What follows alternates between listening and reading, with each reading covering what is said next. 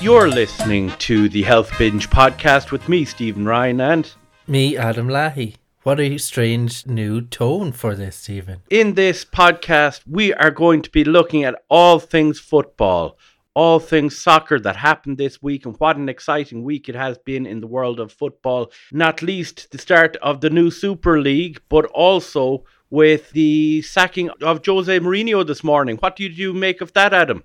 The beautiful game, sports ball, men coming together to be men and kick balls around a field. Once in front of many, many people, now in front of significantly fewer people, but still many people online and in the television. It's going to be an interesting one with this European Super League, Stephen. What are your thoughts? It certainly is, and there's been a lot of opposition. Presumably this is why Jose Mourinho ended up being sacked this morning. Did he get sacked because he came out against it? That has yet to be disclosed, but it has been leaked that he has been sacked because he refused to bring his players out training this morning because Tottenham were named as one of the Super League teams. Okay, I need to drop kayfabe now because I get why Super League is bad, and I'm sure we're going to go into that, but why would he... Sorry, okay, he's the manager of Tottenham. He is the manager of Tottenham. Right, okay, I'm back in. Yeah, okay, he was sacked because... Yeah, of course. Jose Mourinho is the special one, as Mario Rosenstock would have called him. Well, that's as Jose Mourinho used to call him. Did he call that himself that as well? He did, yeah, he called himself the special one.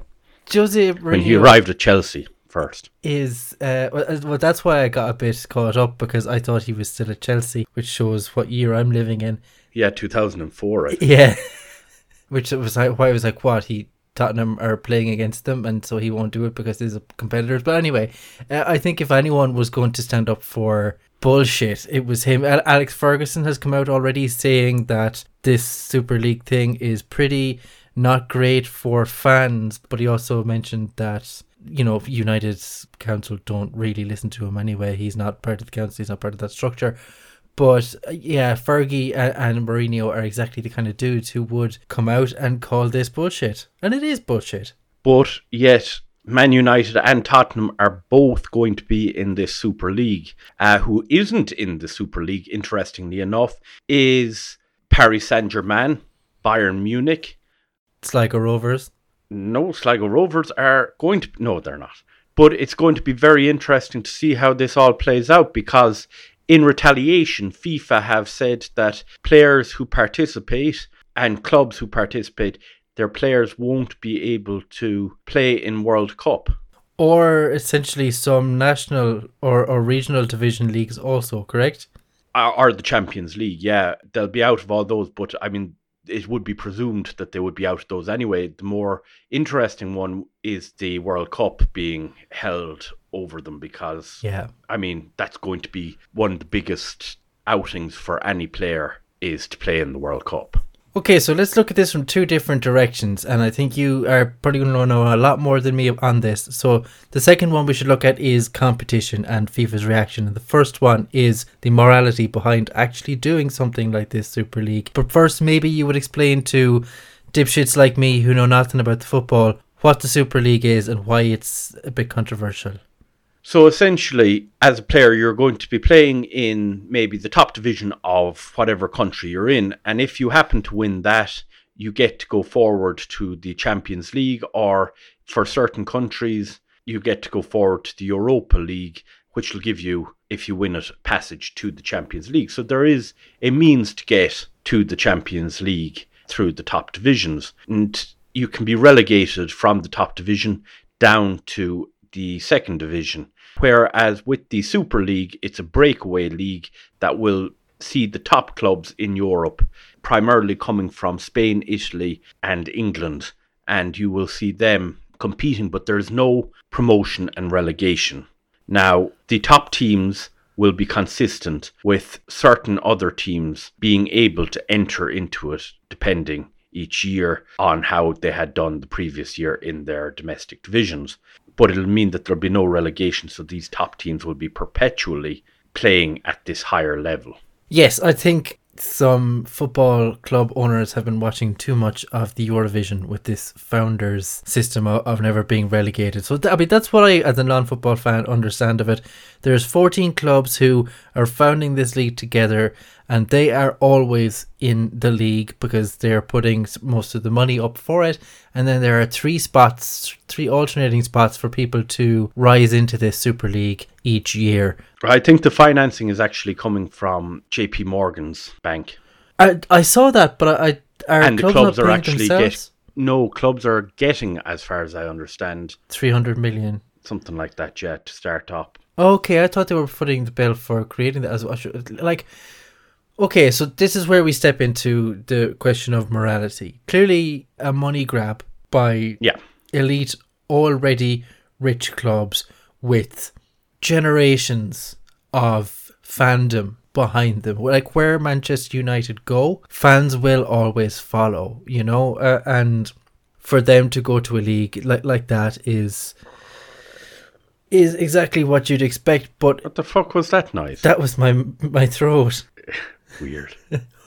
For them to go to a league like that is, of course, they're one of the teams that go because they have a big enough following. So essentially, this isn't being done on merit. It's being done on cultural capital, because the winners of last year's whatever league it is, Bayern Munich, refused to be part of this.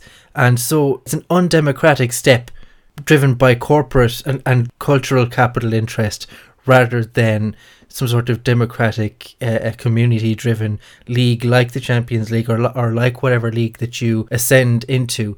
You can't really permanently ascend into this. No, and this is one of the big problems. I suppose a kid growing up in England who's playing soccer might aspire to playing at the top level. And it mightn't, at a certain point, it might never happen for them. But they could still get to the third round of the FA Cup and find themselves playing against Liverpool or Tottenham. This year, Tottenham played a team so far down, people could watch the match from their back gardens. And to watch Gareth Bale, who's on 700 million a week, from your back garden because they can't fence off 700 million a week now can't be correct. Is it 700 million a week? That would be the fucking GDP of a small country. Wait, no, sorry. Is it 700,000 a week? Okay, yeah, okay. Sorry, yeah. I was wondering there, because, 700 million doesn't make any sense. But 700,000 also seems... hang on, I'm just going to look up Gareth Bale's. Absolutely. I mean, whatever it is, it's far too much for a person named Gareth. Okay, 15 million euros he was on his salary. So that's a year, 15 million, and that would be probably around 700,000 a week. And that makes...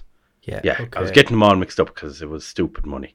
Yeah, there's something beautifully democratic about that. Exactly like you said, it can be someone from the estates of Liverpool who will go and eventually maybe rub shoulders with the elite players. This doesn't feel like football. It feels like a step out of the playbook of Vince McMahon. It's theatre, it's spectacle. It's just getting the teams with cachet and putting them together to sell, distribution rights. The idea, if it hadn't any knock-on effects, would be really cool. Because you get to see top teams playing against each other, the best in the world. It'll probably raise the standard at the very top, but it takes away so much. And there's also no guarantee that you'll actually see these matches, the places you will usually see matches. Champions League, the Europa Cup, whatever you call it, they all have distribution deals with many terrestrial TV channels. For example, a long time you couldn't really see a certain amount of leagues at home. You had to go to the pub where they had, subscription sports channels. I know that in the contract the clubs are signing with the Super League, it says you can only show, I think, 4 matches per season that you play on your own distribution channel, which means there will be a bidding war for who will be able to show anyway. Sky will be a big bidder in it, of course, but it means if you don't have Sky and you live in Ireland or the UK, chances are you're not going to be able to see these at home, and especially when pubs are closed, when the fuck are you going to be able to watch this Super League? It's elitist at every turn. And it will have greater knock-on effects than the players who can play. It will have a knock-on effect for the fans too. It will have a knock-on effect for the fans.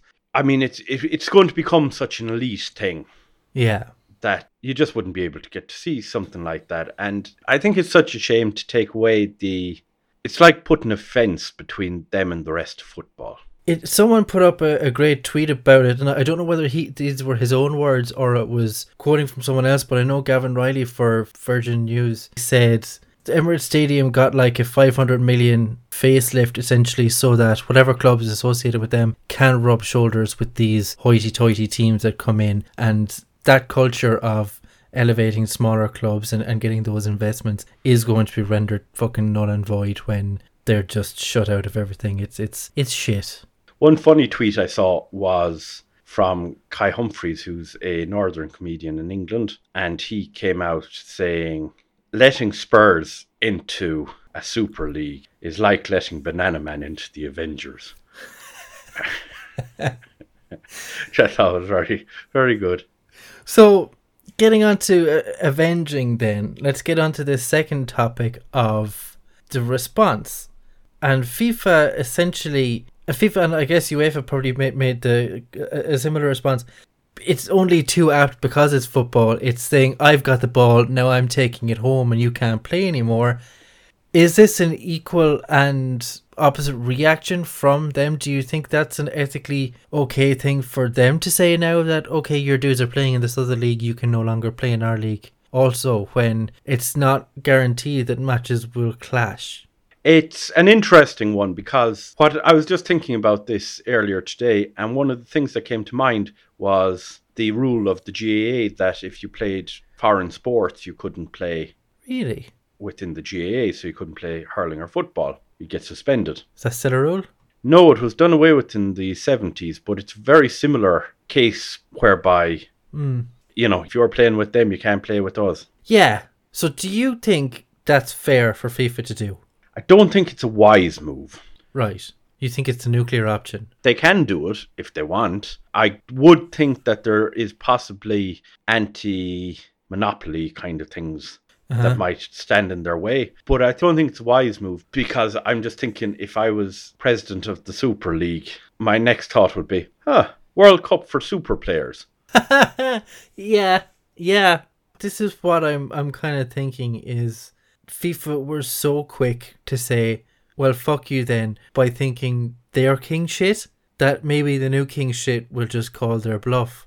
And, I mean, players carry a lot of cultural capital, sure, but how many lineups have fucking Guns N' Roses had? The name carries even more cultural cash than any player does. So, can the players say, no, fuck this league, I'm gone? And this is it. I actually don't know. It's going to create a weird divide, I think, because it's the elite league. It's going to move up a standard because if you want to win this league, you will need to be better than Barcelona. You'll need to be better than Real Madrid, you know. But the thing is it the elite league?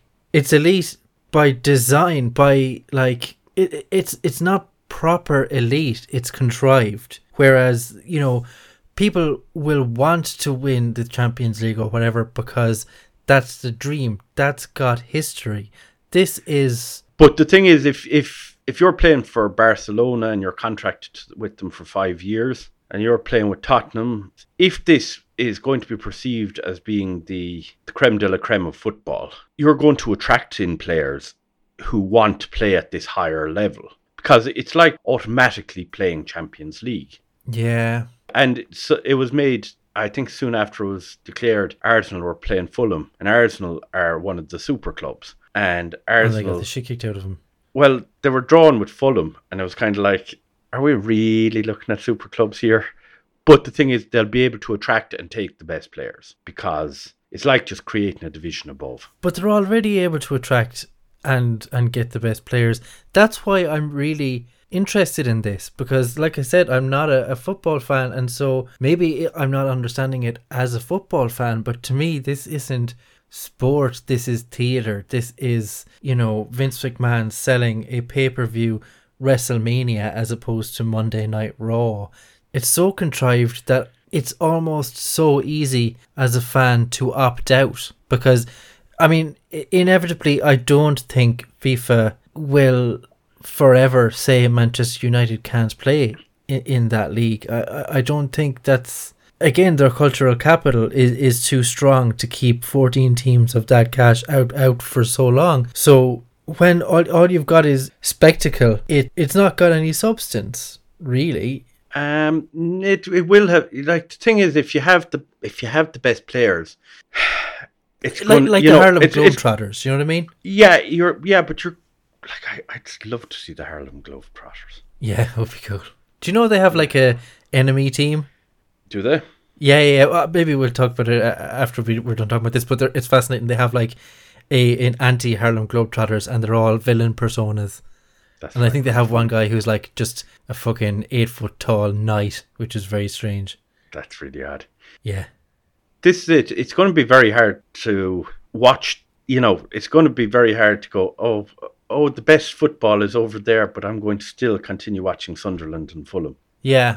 Yeah, exactly. That's, you know, I guess I just don't see them being kept out of the Champions League for too long. Well, the thing is, it doesn't really make sense with the Champions League that they would be able to compete in it because they wouldn't be competing in the Premiership.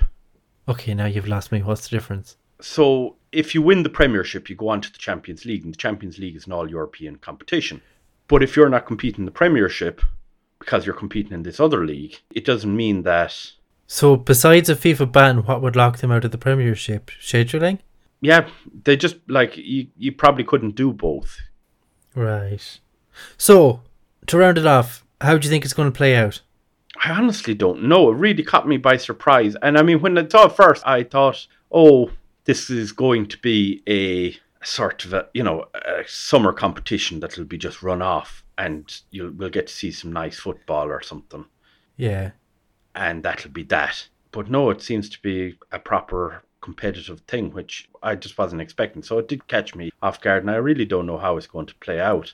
But I mean, the fact that Mourinho has gone from Spurs is a big development. It shows Spurs at least are more serious about this than they are about Mourinho. Yeah. And that's a big deal, yeah, for sure. And that's a huge deal. Did you see Mourinho last week? Spurs lost to Man United, and Solskjaer, the manager for Man United, who looks like Andy Serkis. Ole Gunnar Solskjaer looks exactly like Andy Serkis. Anyway, what was he saying about him? Ole Gunnar Solskjaer said Heung-min Son got injured during the match and stayed down the ground. He said if his son did that, he'd be getting no food or something. And then Mourinho came out going, this is a disgrace. He should give his son food. And that's kind of crack. Such a bizarre exchange. The return of Bean Dad. What was that again, Bean Dad? Do you remember the fella? It was John Roderick from the Long Winters, and he wouldn't give his daughter a can of beans until she learned to open it. Okay, so to round it off, European Super League, super horny or tragic floppy? How are you feeling? I think it'll end up being a bit of a disaster, but I think all of football will lose out because of this. Yeah, I agree. Now, Stephen, I would like to talk about fannies. We've been on football for 25 minutes now, which I don't think anyone expected. Okay, go ahead. Talk about your fanny. Lidl today came out with their period poverty initiative. Have you heard about it? Yes, I have. What do you think? I think grand. I don't know why it's even news. Oh, it's extremely significant. So for it's people not significant. This is something that was done in England a few months ago. It was like, it's just, I mean, something that should have been done a long time ago. I just don't get why it's news. What's news about it is, okay, so Lidl came out today and said, just for listeners, that they have a period poverty initiative. The definition of period poverty is the lack of access to sanitary products, menstrual hygiene, education, toilets or hand washing facilities or whatever for women of any age, essentially. And so Lidl have come out and said that they will provide a coupon to anyone eligible, and eligibility is not means tested. It's just if you have their app or not, they'll give you a coupon for sanitary products every month if you're, I guess, a woman. And Why this is relevant is because, yeah, it was done in the UK recently, but it was done by the Scottish government. It was the Scottish government that defined this as such a need for people to get sanitary products, and it being a basic right that the government intervened and said, here, we're providing support. What's so striking about this is that it's fucking Lidl in Ireland deciding that women need support with products, not the government. Like, I'm in agreement with you. That's it's all very backward. Lidl sized this up and decided, fuck it, we'll get a lot of marketing for cheap. And they did. And I mean, fair play to them for spotting the opportunity and going with it. But that's what it is. It's a marketing gimmick. I don't want to think of it as that cynical. It's that cynical because that's exactly what happened in the boardroom when this was decided. Because these companies are not in this for noble reasons. Let's just be fair. That's just the way it is. And I mean, certainly if you do something and it's good, brilliant. And this is a case of that. It's marketing that's actually benefiting somebody. But it is a cynical ploy. I think there's cynicism to it, but I still think it's achieving something really. I'd be really in agreement with you. I think it's something that is good. I think it's something that they should all have done a long time ago, and I think it's something that there shouldn't have been a necessity to do it because it should have been done from a government perspective. It's just latching on to something that needed to be done and to be seen to be the ones to do it. And fair play to them. That's how the game works. But yeah, I think it's just... It is cynical, but they're also essentially lining up a whole range of products and just saying, you have them, here you go. Like, they're also working with the Simon community and certain GAA clubs to get these products to women in need who don't have smartphones and who can't have their app. So they're finding other ways to get them to them, and that's pretty good. But as much as it is a big marketing thing, it's still a huge undertaking because there's something you need to buy once a month, probably less frequently if you bulk buy or whatever. And I guess as a dude, I'm not as fucking savvy as people who use them are. But it's like saying, okay, Coke is free now. You know, you're not getting that income from Coke. Sure, people are going to go to Lidl to buy other things now so they can claim this coupon and maybe they'll recoup it back. And certainly it won't be for... That's another thing. In Ireland, aren't they still taxed as fucking luxury products? I don't know, did that change? It definitely was that case a few years ago, but that was just absolutely mental. Poppycock. But either way, I'm sure we won't get the luxury brands. We'll get their home brand, whatever. I use we very loosely. It's a little too loosely. Yeah, I just think it's... I would love to think that the cynicism is not as strong as you think it is, and that it is something really great. And it's so sad that the body who's bringing this in is not the fucking government, but a German discount store. Yes. And I mean, I suppose just to sum up there, because I kind of was negative, but the whole thing annoyed me a bit. Not because of what Lidl did, fair play to Lidl, but it annoyed me that it came down to that. Mm. That like this shit needs to be just sorted. Yeah. I don't know, like schools and things should have them in girls' bathrooms and stuff. They just should be available. It's bizarre at this point, and it's bizarre to see a German supermarket see the opportunity of necessity, essentially. And if something is bloody necessary, they should sort that shit out. And for all the natter of a lot of things, that is one that just is simple enough to solve. Yeah, like the fact that, I mean, when I look back at that definition that is on the little website as period poverty is described as the lack of access to products, menstrual education, hygiene, toilets, hand washing facilities and hygiene education. The fact that there's no facility for menstrual hygiene education is... Go on, say it again. Education. Was I saying it very limerick? Either way, the fact that there's a barrier to education around how to fucking look after yourself every month is staggering. And who would have ever thought that Lidl would be the superhero to fucking champion that cause? Yeah. Fair play to you, Lidl. Yeah. Fuck Aldi. That's not true. I like Aldi too. Yeah, I mean, fair play to Lidl for spotting the thing and doing it. Really don't like the idea of corporate socialism becoming a thing. Look, everything has descended into farce. Reality is crumbling around us, and I think the only kind of socialism, we're never going to have ideal socialism. I think we're just too far down the fucking capitalist rabbit hole for that I think corporate socialism is all we're ever going to get. Unless we have a revolution. Yay! Yay for revolution. Let's leave it at that. Goodbye. Good luck.